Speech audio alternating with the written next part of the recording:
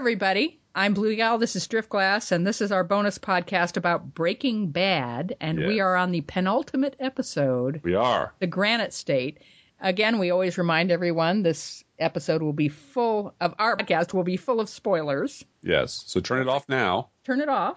And we are political podcasters generally with the Professional Left podcast, and you're always welcome to join us there. But if you're just into Breaking Bad, we love having you here too. Sure. And who isn't into Breaking Bad? Apparently. Riddle me this. Who isn't at this point into Breaking Bad? Apparently the makers of Dimple Pinch whiskey are enjoying a good week. Yeah, I cruised over to they have a website. It's a real whiskey. It's very old. It's like one of the oldest whiskeys ever. In fact, I believe according to their website, it was a gentleman named Haig who was tried and convicted or taken to task or whatever by the church elders for running his distillery on a Sunday. Oh my! That shows up in Scottish documents 350 years ago. That's the heritage of this particular blended Scotch whiskey.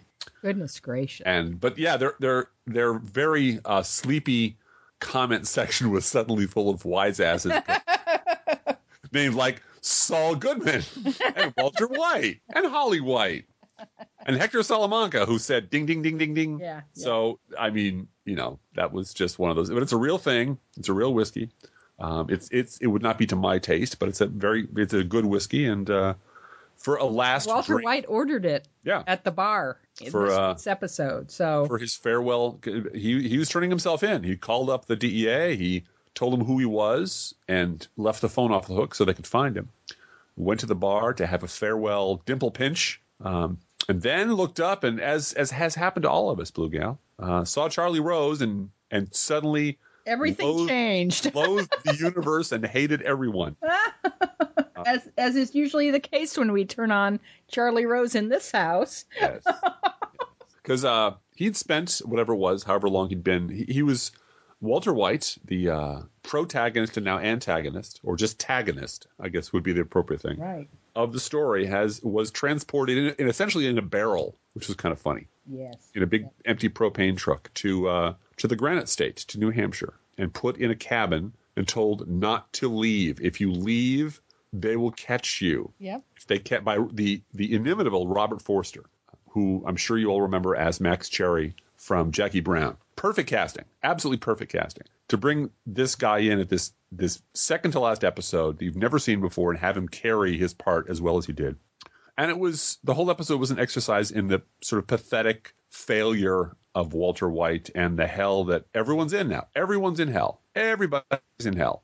And I did want to back up just one moment and say that I had watched the previous episode. I want to review something we said before, and also talk about the podcast that you listened to with the writer of this episode. Yes. Mm-hmm. I watched they always show the previous episode before they show the new episode, and I watched it again and watched that phone call with Walter White talking to Skyler. Uh-huh.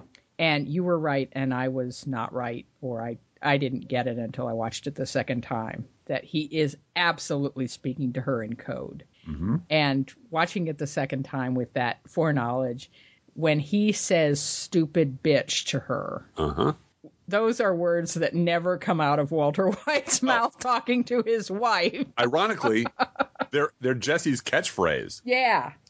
But he's never talked to his wife that way. No. He's threatened her occasionally and tried to make it clear to her that we're a family. she should really, but that wasn't him. That wasn't him. And he was saying to her, I'm talking to the police now. Right. For you. And this is farewell. Mm-hmm. And off he goes to the lake in hell, the frozen. Those of you who have read the Inferno know there's a frozen lake in hell. Mm-hmm. And Walter White is stuck in a cabin and dying. With two copies, two VHS copies of Mr. something Megoria's Wonder Emporium. That's hell right there. That's something that Jean-Paul Sartre would come up with. Yeah. Two copies, not just one. You can watch both. Yeah. Which tells you a lot about the backstory of that cabin. Yeah, it sure does. It sure does. But it's a little cabin with a wood-burning stove in the middle of nowhere in what is supposed to be New Hampshire. And he is, and it's a fenced property, and he has to make a long, long walk to the fence line. His caretaker, the vacuum cleaner guy, would usually just drop his client off there, but Walter White, as he says, is a special case. Mm-hmm. There's a worldwide manhunt for Walter White.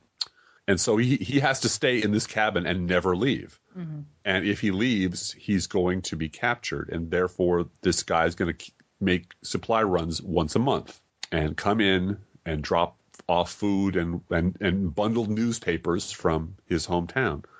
And there's just a desperately sad, truly pathetic scene where Walter White's now dying. His cancer's back, full blown. Yeah. He is skinny. His wedding ring falls off one night, and he puts it around his neck like his precious. But he's physically becoming a different person. And it occurred to me that Walter White doesn't have cancer. Walter White is cancer. Yeah. He has killed everyone he's touched, and is like cancer, amoral about it. Well, I'm just growing. I'm just doing what I do. Yeah, but you kill everyone around you, and eventually, all the hosts die, and you die too. Well, and let's talk. First of all, I want to talk about that article in Vulture.com with the interview with Peter Gould, who wrote the episode Granite State. Yeah. And you said that he got some really good advice from Vince Gilligan about how to write the episode and how to write. Period. Yeah. This was really about that. This is really smart and very, very writerly. Mm-hmm. It was Vince Gilligan told his writers after some point, stop trying to make up new stuff. Mm-hmm. Mine what you already have. There's this rich vein of characters and events and faces and people and conversations, and I'm just sort of filling that in. Go back to what we've already done and bring it all forward. Keep bringing it forward. Keep looking for what you need in the stuff we've already done. And that is such an excellent way to create symmetry and completeness and a real rich story, so that when Walter calls up Walter Jr. to tell him he's got, of all the millions he's made that was shrunk to 11 million, that's now shrunk down to $100,000 in an insure box that he wants to give to his son. His son takes the call in the principal's office, and a principal that we know from several episodes or several seasons ago was the one that Walter White tried to hit on. Yes. And creeped her out. And was the one this is the high school where he was at an assembly after a plane crash. So it's you keep going back to characters you had before and incidents you had before and people you've run across before. We brought Andrea back strictly to terrorize Jesse. The audience. I'm sorry, that was to terrorize the audience, not to terrorize anybody else. Everyone was just floored by that scene. Out on the porch. And it was almost the inversion of the scene that came later. The same Nazis show up at a different woman's house.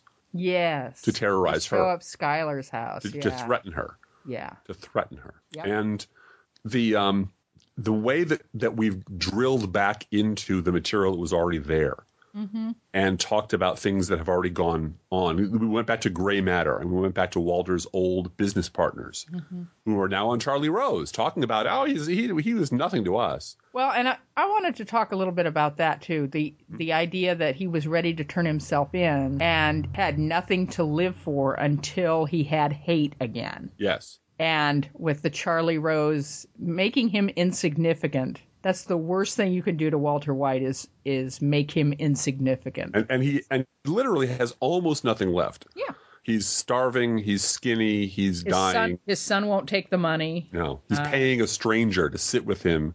Yep. He's paying him $100,000, a stranger, to sit with him and just play cards with him so he won't have to do his chemo alone in a cabin where he is going to die. Yeah. He's already told this guy, look, one of these times you're going to come back, I'm going to be dead. Mm-hmm. And my big barrel of useless money will just be sitting there. Mm-hmm. And it's just, this is the hole he dug for himself, so it's hard to feel terribly sorry. But the way it's evoked is so pathetic and so frail. And so, this is at the end of your life, all during the series. He and Jesse have been having this conversation off and on about fear and meaning. And Walter said, in fact, he told Hank after Hank was crippled that, I used to be afraid all the time. I used to go to bed terrified all the time. I'm 50 years old. I was afraid all the time. I was frightened my whole life. And then my cancer diagnosis came and I wasn't afraid of anything. And you know what? I sleep just fine now because he defeated fear. He suddenly wasn't afraid of anything. And that's when Heisenberg showed up, who was absolutely unafraid of anything. Didn't care if he killed him. Would walk right up and put the barrel of the gun you're holding on him right on his own forehead and say, go ahead and shoot. And who that kind of complete anarchic autonomy is what made Heisenberg powerful. And then there was meaning. This all has to mean something. What we're doing here, all the people we've killed, all has to amount to something. It has to amount to money for my family. It has to amount to a legacy. It's something I can pass on. It has to be gray matter. It has to be $1 billion business that I can hand off to my family.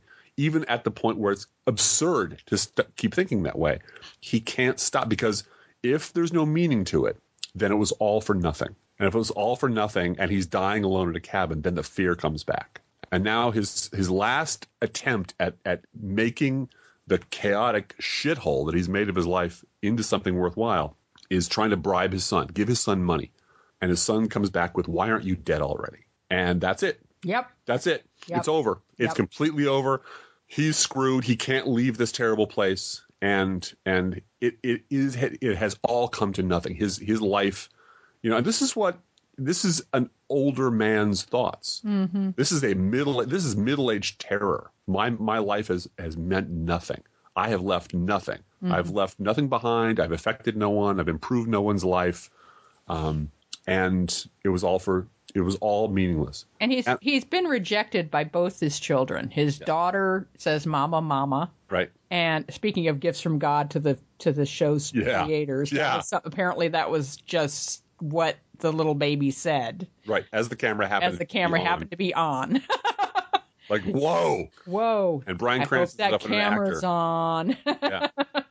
Yeah. That child knows. That child's going places. Yes. And then Walt Jr., you killed Hank, and so I don't want anything to do with you ever, or your money, or anything. And so he has no legacy. At all. Other than, and his identity is being abolished by the people in power. People who are powerful, who get to go on Charlie Rose, are literally erasing his legacy. He never happened. He was never any good. He never contributed. He just contributed the name. The goodness that he was is dead. Whoever the hell this Heisenberg is, we know nothing of this man, and we shun him. Mm-hmm. And his life is just being eradicated. And the fear has come back. The real fear, he's trying to threaten Saul in the basement. Yeah. And trying to be Heisenberg. And then his cancer starts him coughing and coughing and coughing. And suddenly he's just a weak, pathetic old man or middle-aged man who's got no power at all. And Saul just says, I'm out of here. Dude, here's what you should do. Turn yourself in. Go in with head held high. Give him the money. Do this for your family. And he's still trying to be Heisenberg. He's, no, I need to hire a bunch of assassins to go kill the Nazis, get my money back, and then I'll turn this fucker around. And you realize that he's just insane. He's just lost his mind. And so this was his march into hell, and he really hits bottom. He really finally comes to terms with how powerless and how completely tragic his life has been in this cabin. Yep. And he walks out of the cabin to give the money to his son, who rejects him, and that's the straw that breaks his back. Yeah. And he then orders a final drink, calls the DEA, sets himself up to be arrested, and then he sees his old partners on television. Yep. And all he has left now, all he has left is hate and rage and a desire to go out. Again, Granite State, the motto, live free or die. I'm going to go out on my own terms. Which, by the way, Live Free or Die, I found out, is the title of the season opener for season 5. Yeah.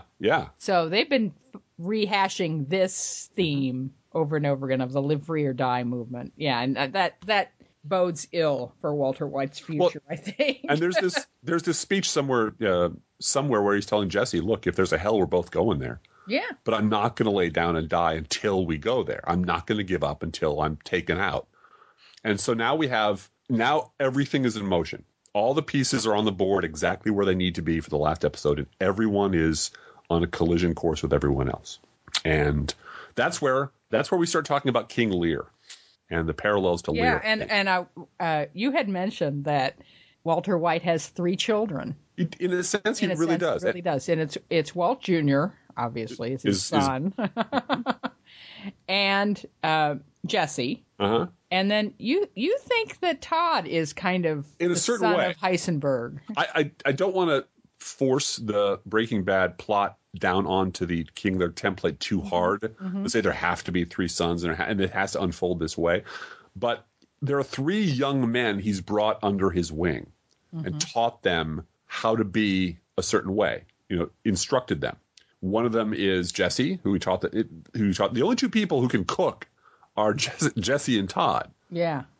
Todd sucks at it, but he can do 70%. Yeah. Jesse can do 96%, and Dad can do 99.99%. Yeah. And he tries to walk away from his kingdom. He tries to sign it all off and walk away from it, and it disintegrates.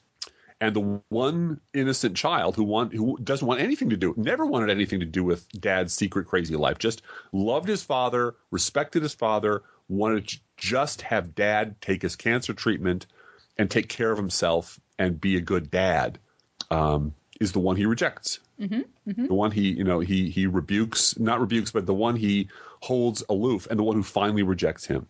And the tragedy in Lear is that eventually, at the very, very end, the good child dies. Yeah. The kingdoms are destroyed. His empire is ripped apart by his progeny. He keeps trying to assert his power, and events keep undermining him. And he eventually goes insane. He eventually goes insane, ends up wandering the wilderness with a fool. And I kind of if somebody had to play that part, it would be Saul. Saul is the fool. Saul leaves him. I mean, that's the beauty of that, where they're in there together. I think that is a very much a Lear and fool moment where it's over when I say it's over. No, it's over. No, it's over. And Saul's giving him wisdom. Yeah. Saul's telling him the truth, which is what, classically a fool or a jester is supposed to do. Yeah. They're supposed to say the things that nobody else can tell. Nobody else in the court can say, yes. Yeah, but he's like, you need to go in there and give yourself up. You need to stop this right now. And I'm telling you right now. And then he's gone. He says, no, I'm out of here, man. I'm gone. You're on your own. I told you what you should do. But in the end, Lear's legacy is destroyed and in flames. His children have torn each other apart and are dead. And he dies of a broken heart. And I'm not saying that's how it's going to end, but there's I got a real strong feeling of that kind of really good classical tragedy underneath the structure underneath the story. Yep. I do too. I do too. And I also wanted to mention the Treasure of this. Speaking of great tragedy or great stories, Treasure of the Sierra Madre. Yes. We don't need no badges. In the shootout, they were asking for badges. And that made everyone think of Treasure of the Sierra Madre. And when and how it ended. And no spoilers here.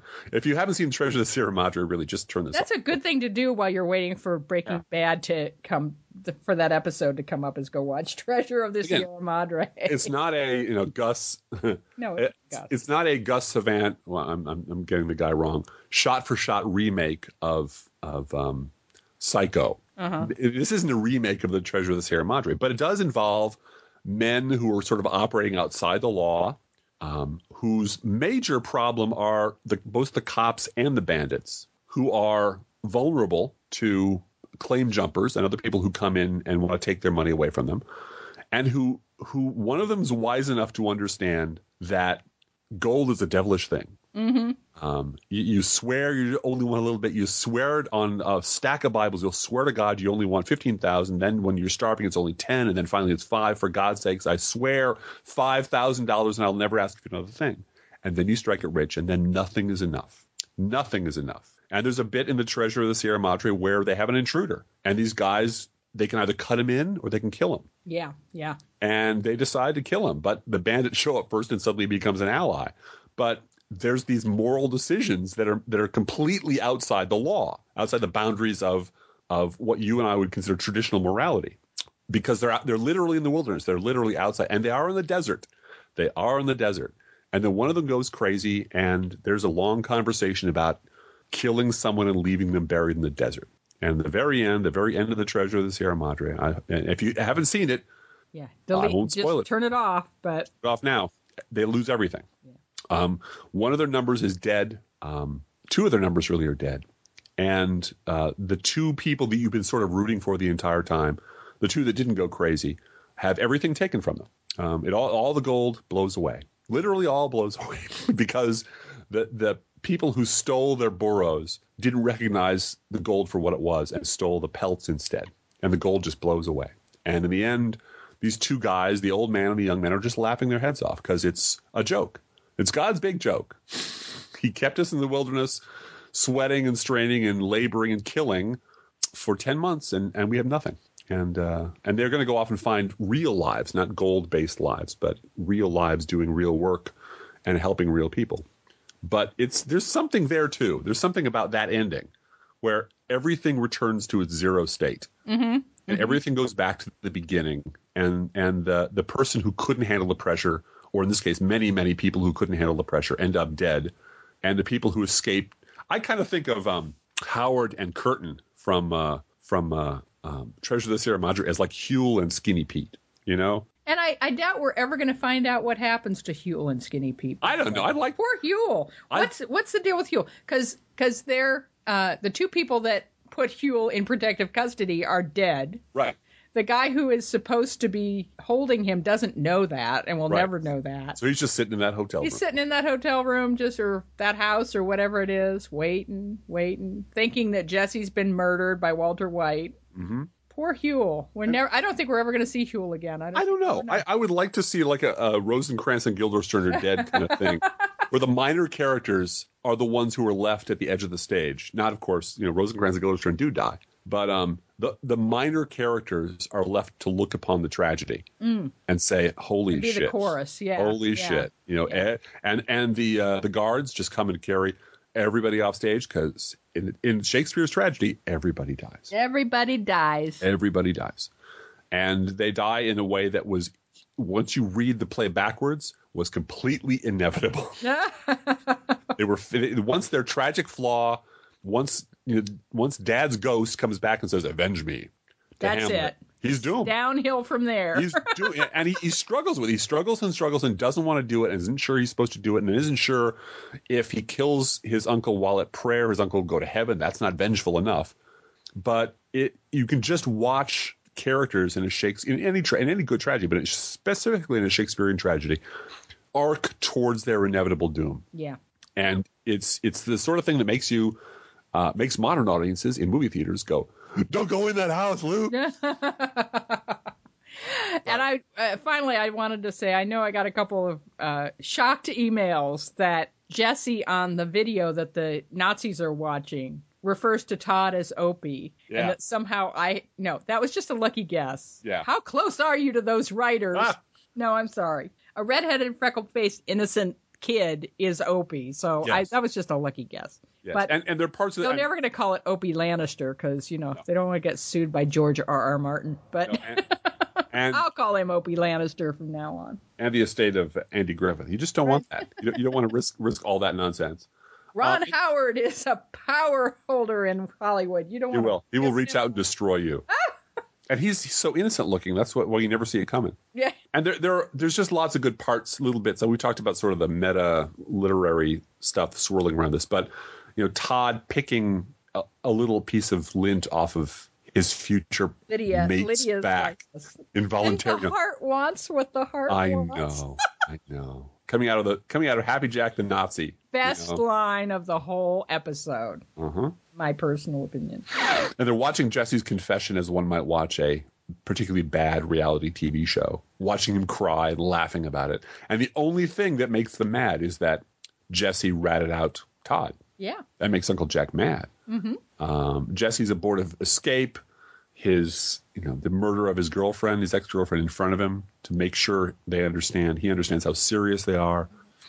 Don't be too sad, Jesse. The kid's still alive. That's right. I shot his mother in cold blood on her front porch, but just to remind you, just to tell you that we're serious. Give you a message, that's all. This isn't personal. And this is again what happens when you leave civilization and go into the wilderness. Yeah. Not literally, but you are beyond the reach of the law. Yeah. And the law is always two steps behind, and you're dealing with people who are just Todd knows just what he wants. He knows exactly what he wants in life. Uncle Jack knows exactly what he wants, and are not troubled by by little pings of conscience about killing people who get in their way. Nope. They have no overblown sense of their own grandiosity. I don't think Uncle Happy Jack, the happy Nazi, ever imagines himself running $1 billion software corporation. He never imagined that in his life. He was always this thug who's really good at being a thug, but never had grand plans for the empire, and is willing to walk away. Hey, we have all the money in the world. We don't need to do anymore. And then, of course, there's Miss Quayle. Lydia Quayle, yes. And we know what she wants, too. She wants 92 to 96%. Yeah. And blue. She was almost out. And then Todd came with his PowerPoint presentation. And gave her what she wanted. Now, look at these numbers. Oh, my God. That is very profitable. Perhaps I should stick around while you murder people. Yeah. She's going to have to suffer greatly. Either suffer greatly or become vice president of marketing for. She's still the X factor. Everybody knows everything. Yep. The one thing the cops don't know, the one thing nobody knows except the Nazis, is who she is. Yep. And one thing that and they protected her, they claim. Yes. From Skylar. And the one thing Skylar knows but doesn't know she knows. Yeah. Is who Lydia is. Yeah. And I don't think she remembered who she was until Todd came in. I didn't think she was thinking about that at all. By the way, remember this one person you met on this one occasion that one time and yelled at her? If you ever mention her, I'll come and kill your whole family. Yeah. Okay then. Well then. I guess she's really important, but right. I don't know why Todd didn't kill her. Yeah. Well, because of Mr. White. That's right. He has a lot of respect for her husband, and he says that. Yeah. That's why. And because there's always a why in this show. The heart wants what it wants. Explained. Yeah. Oh, and there was. I do want to say, just again, we're probably ready to wrap this up, but I want to mention that the writers who were interviewed for the show talked about how hard it was to write the scene with Saul and Walter in the basement of the vacuum cleaner shop. Yeah. Until they realized their real problem, which is one they haven't always had, but they sort of strayed from one of their key rules, which was, what exactly is Walter going on in Walter's head right now? Mm-hmm. What is he thinking right? They kept wanting to have the plot do certain things, and they returned to no, what's Walter doing in his mind right now? Is he given up? Is he done? Or is he still crazy enough to think that he can turn this thing around? Has he broken yet? Yeah. No, he hasn't broken yet. He hasn't still broken thinks he can turn this thing around. He needs a list of people from Saul. What? Uh-huh. And Saul, of course, comes through with the one funny line in the entire show, this thing, which is when Robert Forster comes down and says, are we good? Because they're fighting. And Saul turns around and says, define good. Define good. Because Saul's off to be an assistant manager at Cinnabon in Nebraska. Yeah, that's his life. That's his future. And be his life. Yeah. And he's getting ready for it. Yeah. He is preparing he's himself. mentally ready for that. Yeah. This is the pre-birth area. This is the womb they're in. They're going to be reborn as someone else. And Saul's ready to go. He might not like it, but he has resigned himself to the fact that I'm going to have a new life now. It's going to suck. I'll be that dick with 3 dockers running a Cinnabon. Yep. But I'll be alive. I'll be alive, yes. And I'm a survivor. And all along the way, everyone has underestimated the destructive power that Walter White is unleashing. Except for Saul. But he kept sticking around for the money. Yeah. He never cut him loose. Mike said, you're a time bomb, and I'm not going to be around when you go off. You're going to take out everybody around you. But he stuck around. Walter always found a way to suck people in and to make them do what he wanted to advance his agenda. Like Ted Cruz. We'll get on to our political podcast a little bit later, but we're glad you're here with us. Feel free to write us. You can write to both of us at proleftpodcast@gmail.com. Mm-hmm. And we thank you so much for listening. Yeah, and one more to go. So I know one more to go, and then I get my life back. Is that what happens? Oh, because then The Walking Dead comes back on. Oh man. Yeah. And we want to hear from you if you guys want to have a podcast on Walking Dead or Game of Thrones. We'll probably definitely do Game of Thrones. Yeah. Well, that's HBO. It's not porn, honey. It's HBO. It's HBO. There's a whole video about that. How am I going to last the whole winter without the newsroom? I'll figure out a way. I have these piles of things. I didn't even think about the newsroom this whole episode. Yeah, isn't that sad? Isn't that funny? Even though they won an Emmy. They won an Emmy, and congratulations to the actress who plays Skylar. She won an Emmy. Anna Gunn, congratulations. Anna Gunn, yes, congratulations. We didn't talk about the enemies because I'm not particularly interested in the entire universe of television. Yeah. I'm interested in this one particular really good show that is the kind of show that you can point to and say, this is every bit as monumental and brilliant and excellent as the Godfather movies. This is every bit as monumental and excellent as the best literature you're going to read. It's really that good. And the writers have been absolutely faithful to telling a really good story and not betraying any characters, not suddenly having Toby betray the President of the United States in the West Wing because the plot demands it, not having people do things that they wouldn't do normally. Thinking through and talking through and arguing through every single point along the way until they have exactly the story they want to tell and telling it with complete confidence that, look, this is our story. We make no apologies for it. It is exactly what we wanted to put on screen.